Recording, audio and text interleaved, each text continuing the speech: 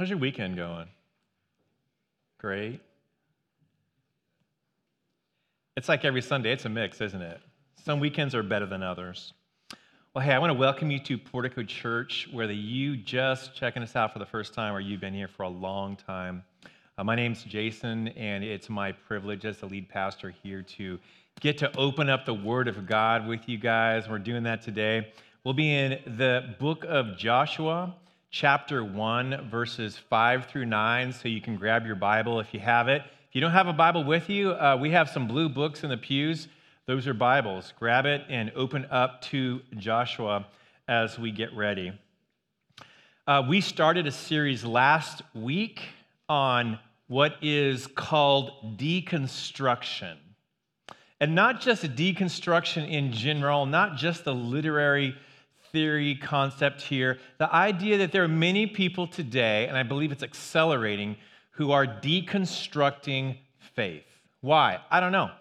It could be because we've had the hardest 20 months of our life.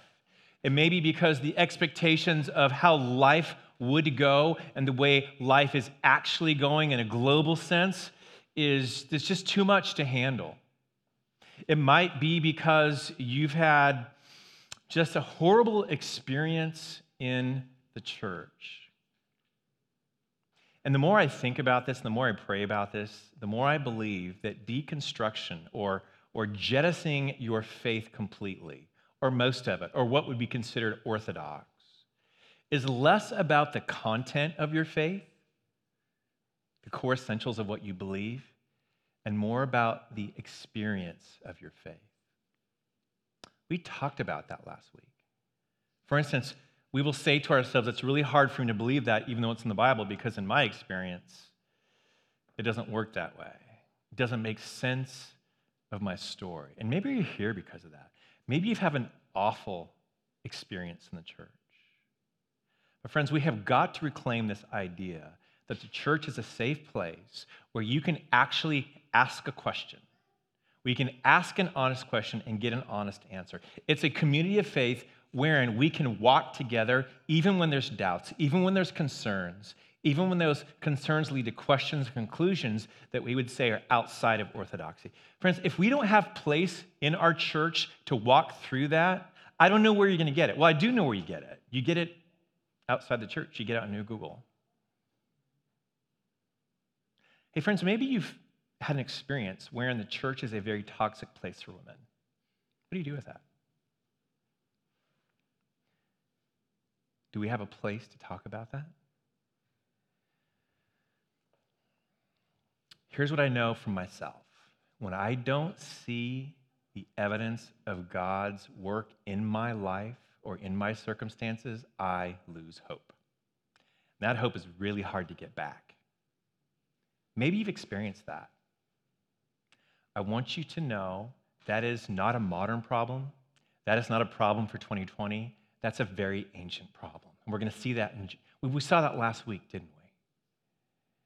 So don't lose heart. We are here to work this out together. And I wanted to, the whole point of this series is to give you some tools wherein we can walk through this together and you can have maybe an understanding of faith that is living and that is active, such that you have the tools to handle this. And you don't have to go hide in some corner and start Googling and finding people that think like you do and say, aha, I see I'm right. So let's walk through that together. And maybe you're from a different faith tradition. Maybe you're like, somebody drug you to church today and I had to come. All right, well, welcome. Love you. Here's what I would ask of you today. This is actually good because we're going to talk about what faith looks like in the church. Just have the imagination that maybe God wants to speak to you today. That's what God is asking us to do as we open up His Word. So what is deconstruction? I just want to define that as we move into that. It means you are critically looking at the things that you believe, and you're taking out or jettisoning those things which are false and holding on to that which is true. It doesn't sound like a bad thing, but when it comes to faith, it can be very disorienting, terrifying, and scary because many times your experience doesn't line up with what you believe Scripture teaches, and therefore you start to jettison things that are true as well. So, are you losing hope, friend? Are you having a hard time seeing God in your life? Are you having a hard time holding on to hope? If you haven't, you're going to. And you need to have the tools to work on that. The church is a good place to do that. So I'm going to give you a little bit of a backstory to Joshua. I like staying in the Old Testament because we really believe this is a modern problem. It's not. It's very old. And I want you to watch for 3 words because we're going to focus on those. One is strength. You've probably heard this before. God calls us to be strong. So watch for that as you read the text. Secondly, watch for the word meditate because it's very important in how we understand living faith. And lastly, watch for the word courage. In context, these things mean something very, very significant to our faith. And if we don't understand it, it's going to be really, really hard to move forward. Now, Joshua is the 6th book in the Bible, so the first 5 books of the Bible are about God's promise. And in Deuteronomy kind of takes us up to the edge of the promised land, and then Joshua, who was Moses' assistant, gets promoted because Moses dies. I guess that's how you get promoted in the Bible. But he takes this on, and his job is to lead Israel into the promised land and to take possession of that land. And so what we're going to read is God actually commissioning Joshua, and he's giving him some very specific information in how he's going to live. And I want you to remember, like last week, we talked about if you're suffering through deconstruction, you need to first understand that you need to own your faith. This can't be an inherited faith, something that your mom and dad gave you, something that your friend goes to church so you think you're going to believe now too. Friends, if you don't own it, if you don't live in your faith, if you don't unpack the boxes for yourself, as it were, if you don't understand the difference between culture and what's core, if you don't own it, it's going to be hard to thrive. So today, we're going to understand what does it look like to live there? What do the rooms in the house of faith look like? So we need to explain that. Good. So we're going to start in Joshua chapter 1, verse 5. No man shall be able to stand before you all the days of your life. This is speaking to Joshua from the Lord. Just as I was with Moses, so I will be with you. I will not leave you or forsake you. Huge theme in the Bible. Be strong and courageous, for you, that's speaking to Joshua, shall cause this people to inherit the land that I swore to their fathers to give them. Only be strong and very courageous. Be careful to do all the law that Moses, my servant, commanded you. Do not turn from it to the right hand or to the left, that you may have good success wherever you go. This book of the law, that is God's instruction, shall not depart from your mouth, but you shall meditate on it day and night, so that you may be careful to do according to all that is written in it. For then you will make your way prosperous, and then you will have good success. Have I not commanded you? Be strong and courageous. Do not be frightened, and do not be dismayed, for the Lord your God is with you wherever you go. Dear Heavenly Father, we come before you. Man, there's people hurting here. I can feel it. And they want to know you. And it feels as though everything has been an obstacle to that. We pray as we open up your word, Lord, you would open up our eyes and our hearts and even our souls, that you might fill us, that you might speak deeply to us through your word, which we surrender to, Lord. Let the words of my mouth and the meditations of my heart be acceptable in thy sight, O Lord, my rock and my redeemer. In the name of Jesus, amen. Friends, before I jump into this text, I want to just show you this book. It's called Before You Lose Your Faith, Deconstructing Doubt in the Church. It's a new book. It's a very small. It's several articles written by different women and men throughout the church. Some of them we know, like Hunter Beaumont, who was the pastor in Denver of Pastor Nate Wagner. These are good. These have been helpful. The reason I tell you this is this might be a resource for you. It's not going to solve every problem, and that's not the point of deconstruction. But it might be a resource. I'm going to throw it right here, like after church, if you want to come find it and look at it and see it, that's great. You can order it on Amazon and have it probably by tomorrow. So don't let go of resources. That might be something that's helpful to you. All right, to the text. 3 things I want you to see that show the character of faith, because it's very important. Now, faith is to wholly trust in God. In the American church or in the Western church, we think faith means something that we really hope happens. In the biblical account, they use faith in a different way. It's a certainty. It's something that you can hold on to. It's not something that you just hope happens. So we want to understand the character of faith that we are living in. So the first thing that we'll see from the text is that faith acts on God's promise. It's not just enough to understand the facts. That matters. It's not just enough to have an intellectual assent and say, I believe that. That matters. You actually have to act. Let your life be shaped by the promise of God. So faith, first and foremost, if you're going to own it, acts on God's promise.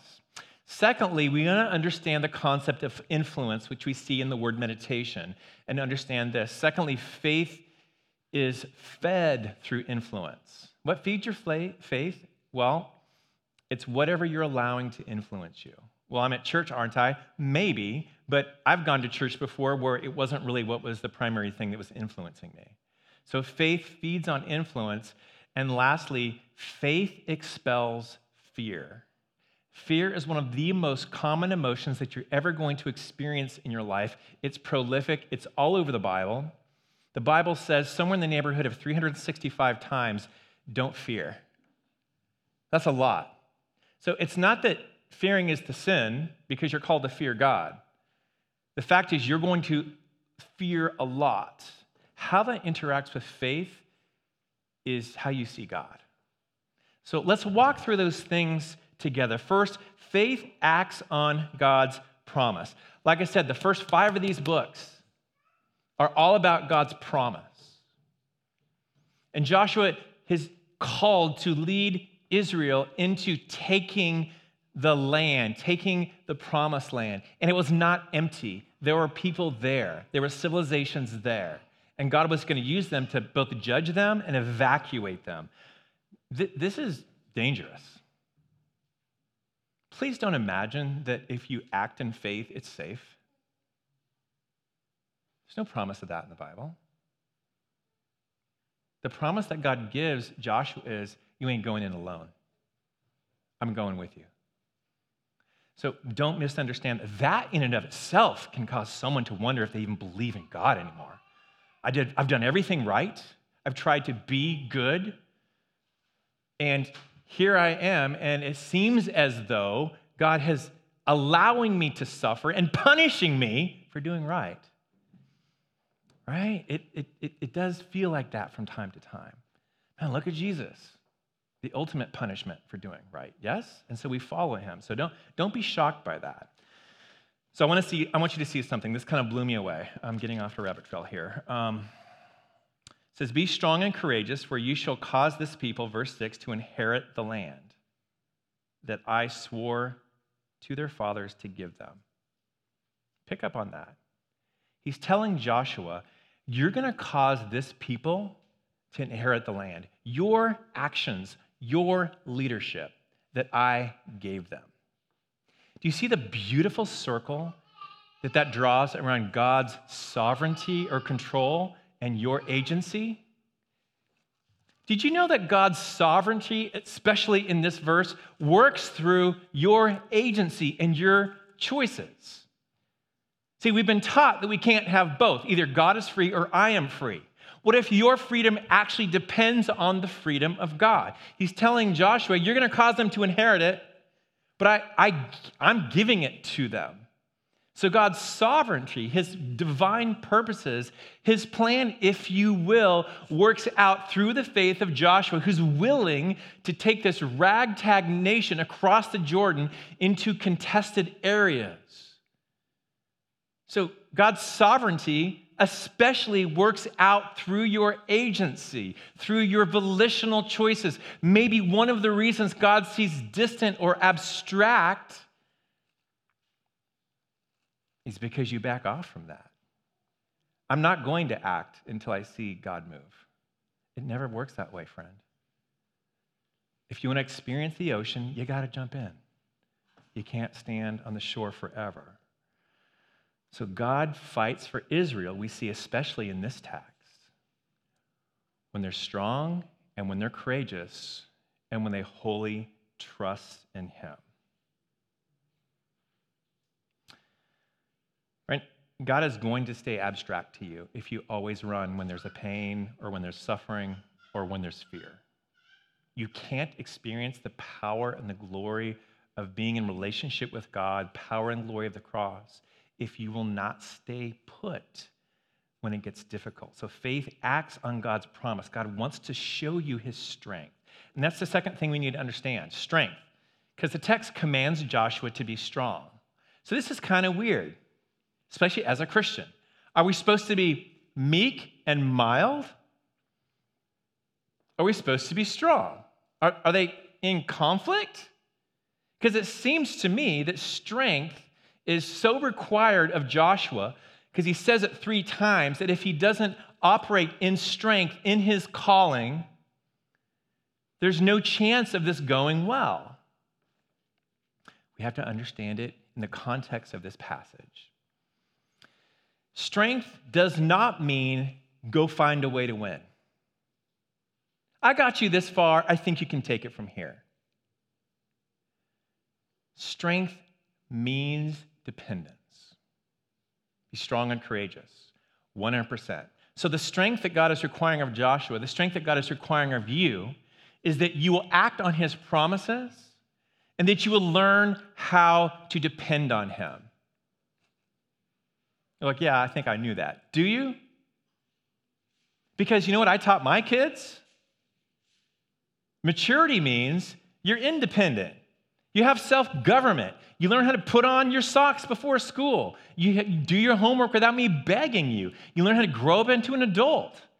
Get through school, get a job, do all this stuff. Learn how to be a mature, independent adult. That's good, yes? Amen? Okay. And spiritual maturity is the same way, right? You got to learn how to be a Christian. You have to learn the Bible. You have to be better than other people. You have to learn how to produce. You have to take faith and make it your own and be independent of God. People are like, what? No, it's false.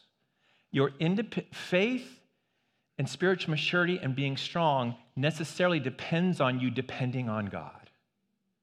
How else are you going to act on his promises? They're hard. How are you going to walk the life that God has put you on? Because the promise to Joshua is you'll be prosperous. It's not about money. It's that whatever road you're on, God will give you what you need to get through it faithfully. So strength, friend, is all about dependence. There's a book I'm reading. It's called On the Road with St. Augustine by J.K.A. Smith. Great book. And he talks about dependence. We hate it. I don't want to feel like I'm a visitor here. I don't want to depend on anybody. He says, ironically, it's dependence which is the solution, not independence, right? A condition of creaturehood is that you will be dependent for everything on the living God.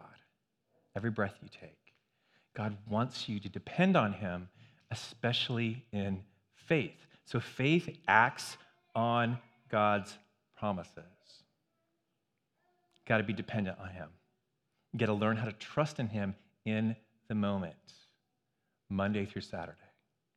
Secondly, faith isn't just acting on God's promise. Faith is fed through influence. Here's what I mean by this. We're going to talk about meditation a little bit. You guys know what Netflix is, right? True story. I remember when my brother, this was a long time ago, he's like, are you on Netflix? And I'm like, no, what's that? He goes, they send you DVDs, as many as you want. I'm like, you're lying. And he sent me one. He's like, they just sent me this. I sent it to you. See, this is how this works.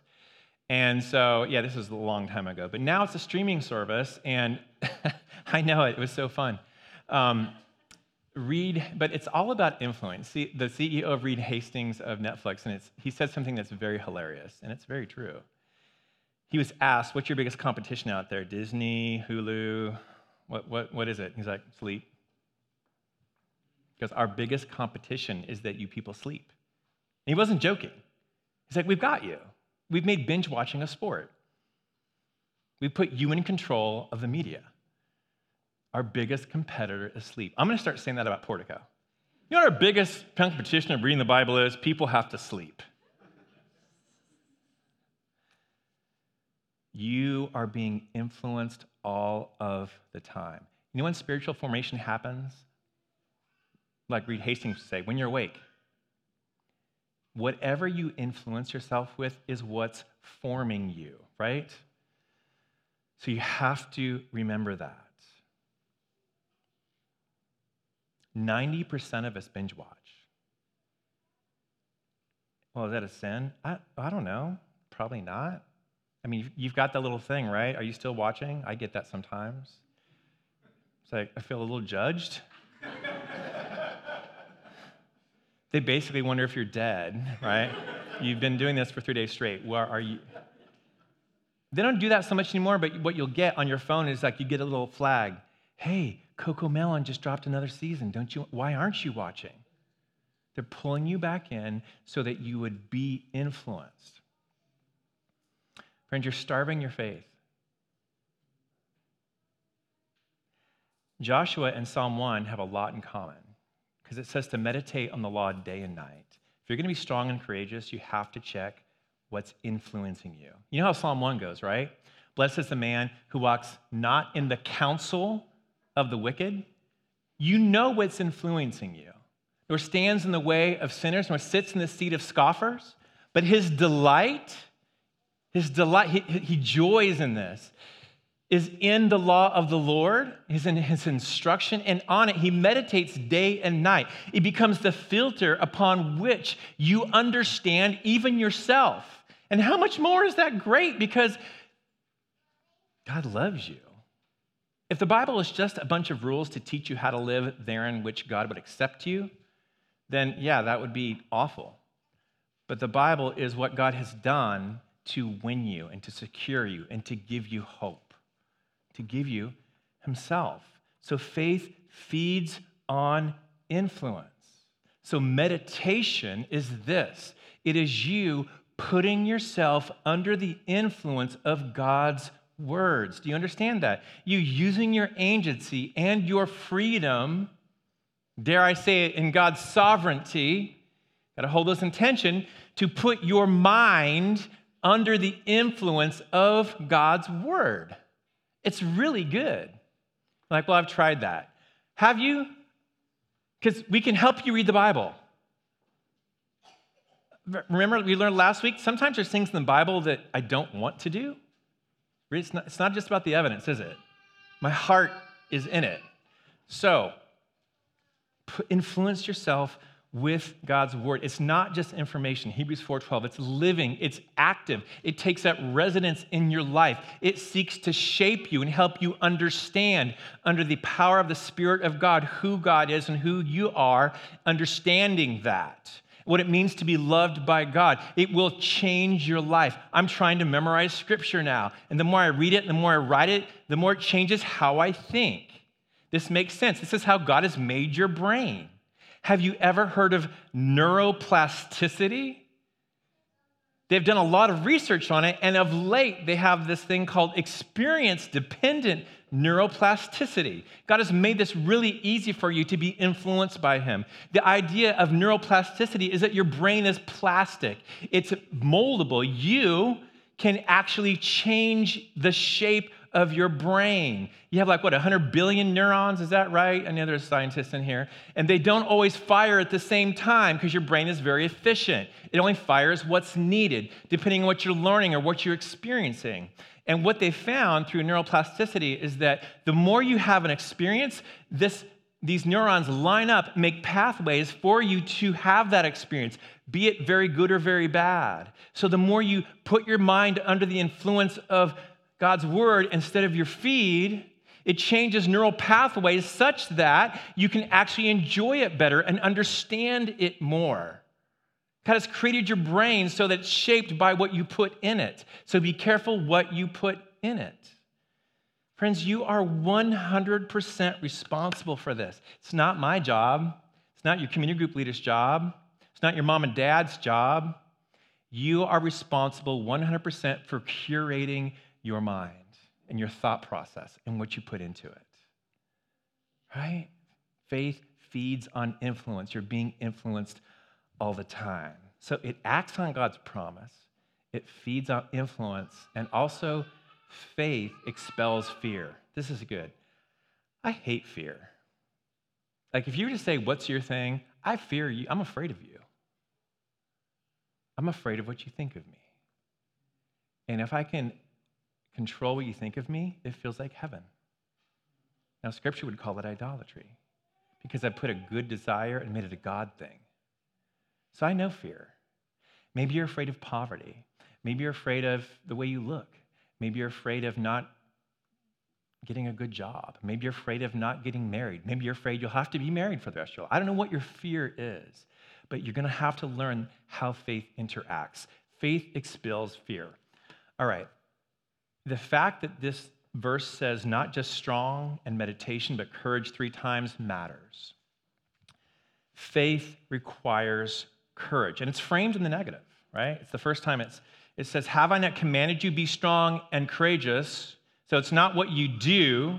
It's not acting on God's promise. It's not meditation and doing what he's called you to do. It's do not be frightened. Do not be dismayed, for the Lord your God is with you wherever you go. So what's the for there for? It's because don't be afraid. Don't let your life be ruined by every fear that you experience. Why, God? Because I'm in it with you. I'm with you. That's the therefore. If Joshua were to have to say, well, why? Why shouldn't I be overwhelmed by the fact that the Philistines don't seem like they're going anywhere? Oh, because I'm going with you. But I have so many questions. Just let's go. You don't get to understand until you act in faith and walk with me in this. So courage, first of all, it assumes the threat. Faith expels fear, yes, but courage, you should just understand there's going to be threats in your life. And most of those threats are going to take aim at your faith and how you understand God. And the threat is not a joke, it's real. And it's dangerous. Taking possession of the land was dangerous. And it was more than they had to give. And you know the story of Israel, right? They're in Egypt, they're slaves, and they call out to God, and God hears them, and they ran from Egypt. It's really easy to run from an oppressor. It's easy to follow Jesus in that. But now, a few decades later, they're at the edge of the promised land. I'm like, oh, this is going to be more than what we have to give. I don't see you parting water and all that stuff now, so I'm just going to hang back and watch. If you believe that what God has called you to do, the path that God has put you on, takes more than what you have to give, you are absolutely right. And if you haven't figured that out now, embrace it. You've got to learn how to depend on God, on his people, on his word, on the means of grace. Or else you're going to spend your life, you're going to waste your life being afraid. You will experience pain and loss. Faith expels fear. Let's define courage. Courage is the ability to function in the face of fear. Think about the things you're really afraid of. Can you function in them? I know I've been taught, and I believe it, and so I struggle to walk in it, but I know that if I put more weight on God's opinion of me, then I'm not so worried when you don't like me. If God's smile is on me, I can take the frown from everyone. So courage is the ability to function in the face of fear. The kind of courage that this scripture is talking about can only come when you are settled in Christ, when you are settled in God. So what's panic then? Well, panic is the inability to see through fear. Now, I used to teach people how to fly, and one of the things we had to teach them is how to handle panic. You want to know why? Because it causes significant cognitive decay. You make horrible decisions when you're panicking. You cannot think straight. Your logic circuits don't work. And so imagine a pilot who's panicking. The outcome is never good. I mean, it was so silly. I mean, you would get somebody into a situation like as training is more than what they were used to. And if they panicked, you could always tell because they stopped talking. You ask them a simple question. Hey, what's your altitude? I don't know, man. I'm like, well, look at the altimeter. See, the little hand is on the 0. I don't know. You can't even interpret basic data. Panic is debilitating. And if you've ever had a panic episode, you know it's very physiological. So panic is the absolute inability to see through fear. So how do we teach pilots to handle that? You gotta keep your eyes on the prize. Well, I'm in the middle of a thunderstorm, and I think I'm going to die. Well, how do you not die in a thunderstorm? You get out of it. Fall back to your training. Right? We'll teach you how to work through that. Friends, courage is a great antidote to panic. Learn how to trust in God. Learn that if you fear God alone, it will eclipse every other fear and answer every other fear that you have. Well, does that mean I won't be afraid? Of course not. It's how you walk through fear. Courage is how you operate in the face of fear. You're going to be afraid. You have got to make a decision on who the Lord of your life is, that fear or the one who deserves it, God himself. Check your focus. What are you focusing on? You guys I got an iPhone, and so they have this cool thing called Focus. So like if I'm working on a sermon, I can turn on a work focus, and if you try to text me, it's like, get out of here. Why is that? Because you can't focus on more than one thing at a time. If you're focusing on the object of your fear, you can't walk in faith. God doesn't want that kind of damage in your life. He wants you to learn how to trust him. Now, 1 John said some really good things, right? Perfect love casts out fear. Can we go there for just a second? Because it's really important that you understand this. And I don't think I tagged it in my Bible, so it's going to take me forever to find. Did I?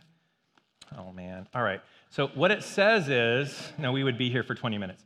What it says is that perfect love casts out fear, and that the fear is, you can check me on this, 1 John 4, 17 through 19. And that fear is really about judgment. The base of your fear really isn't that I'm afraid of what you'll think of me. I'm afraid that I'm not enough. I'm afraid of judgment. This is why I lie. This is why people gossip, because I want to be a good person. I got to get it from you.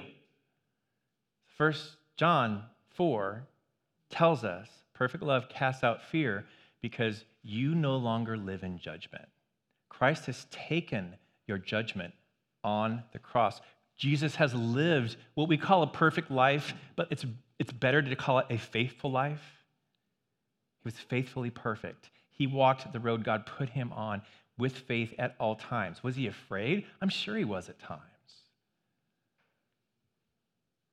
So the fact that you can trust Jesus, by faith you can receive that, means that it casts out fear. You can't, listen, you're either going to achieve your identity through what you've done, through who you know, through where you work, through what you look like, or you're going to receive your identity by trusting Jesus and receiving the love that God has for you. Let him call you a son or daughter of the living God. And you receive that by faith. You get to choose one or the other.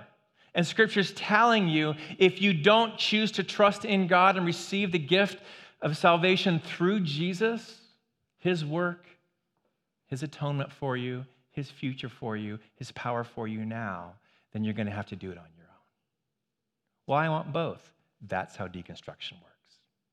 When you try to hold on to two circles, you get torn in half. And then you wonder what you believe. Let's land this. Friends, do you believe you'll see the goodness of the Lord in the land of the living, as David says?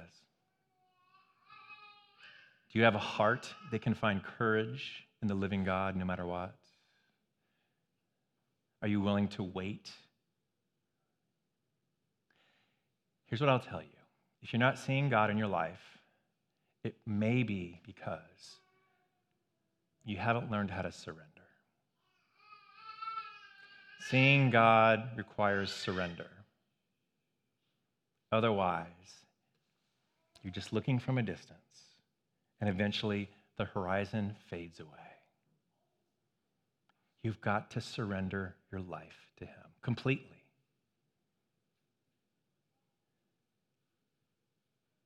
Faith acts on God's promise, so maybe you need to surrender the will.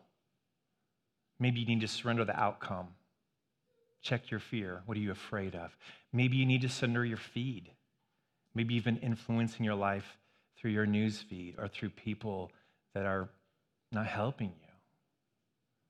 You've discounted the role of God, the Holy Spirit, and His Word. Or maybe you just need to, like me, surrender my fear every day. You want to see God at work, you're going to need to surrender the whole thing. That's His call. He's trustworthy, friend. He's the only one who is, and He's proved it. Jesus proved it through His active love. He didn't just say, I love you, I love you, I love you. He came down and showed it. He gave up what's ultimate to secure the object of His affection. That's you. Give Him everything. Heavenly Father, we thank You and we praise You. Lord, these are hard words, but they are so life-giving. You love us. You have proven that. You have paid the ultimate price that we might truly know You and learn how to walk the dangerous road ahead in total trust, even though we fear. Obeying You, even though it's difficult. Being fed by You through Your Word and by Your Spirit, even though it doesn't always seem like that's what we want to eat. And learning how to transition fear into courage because You hold on to us. Make that more real to us, Lord Jesus, we pray. Amen.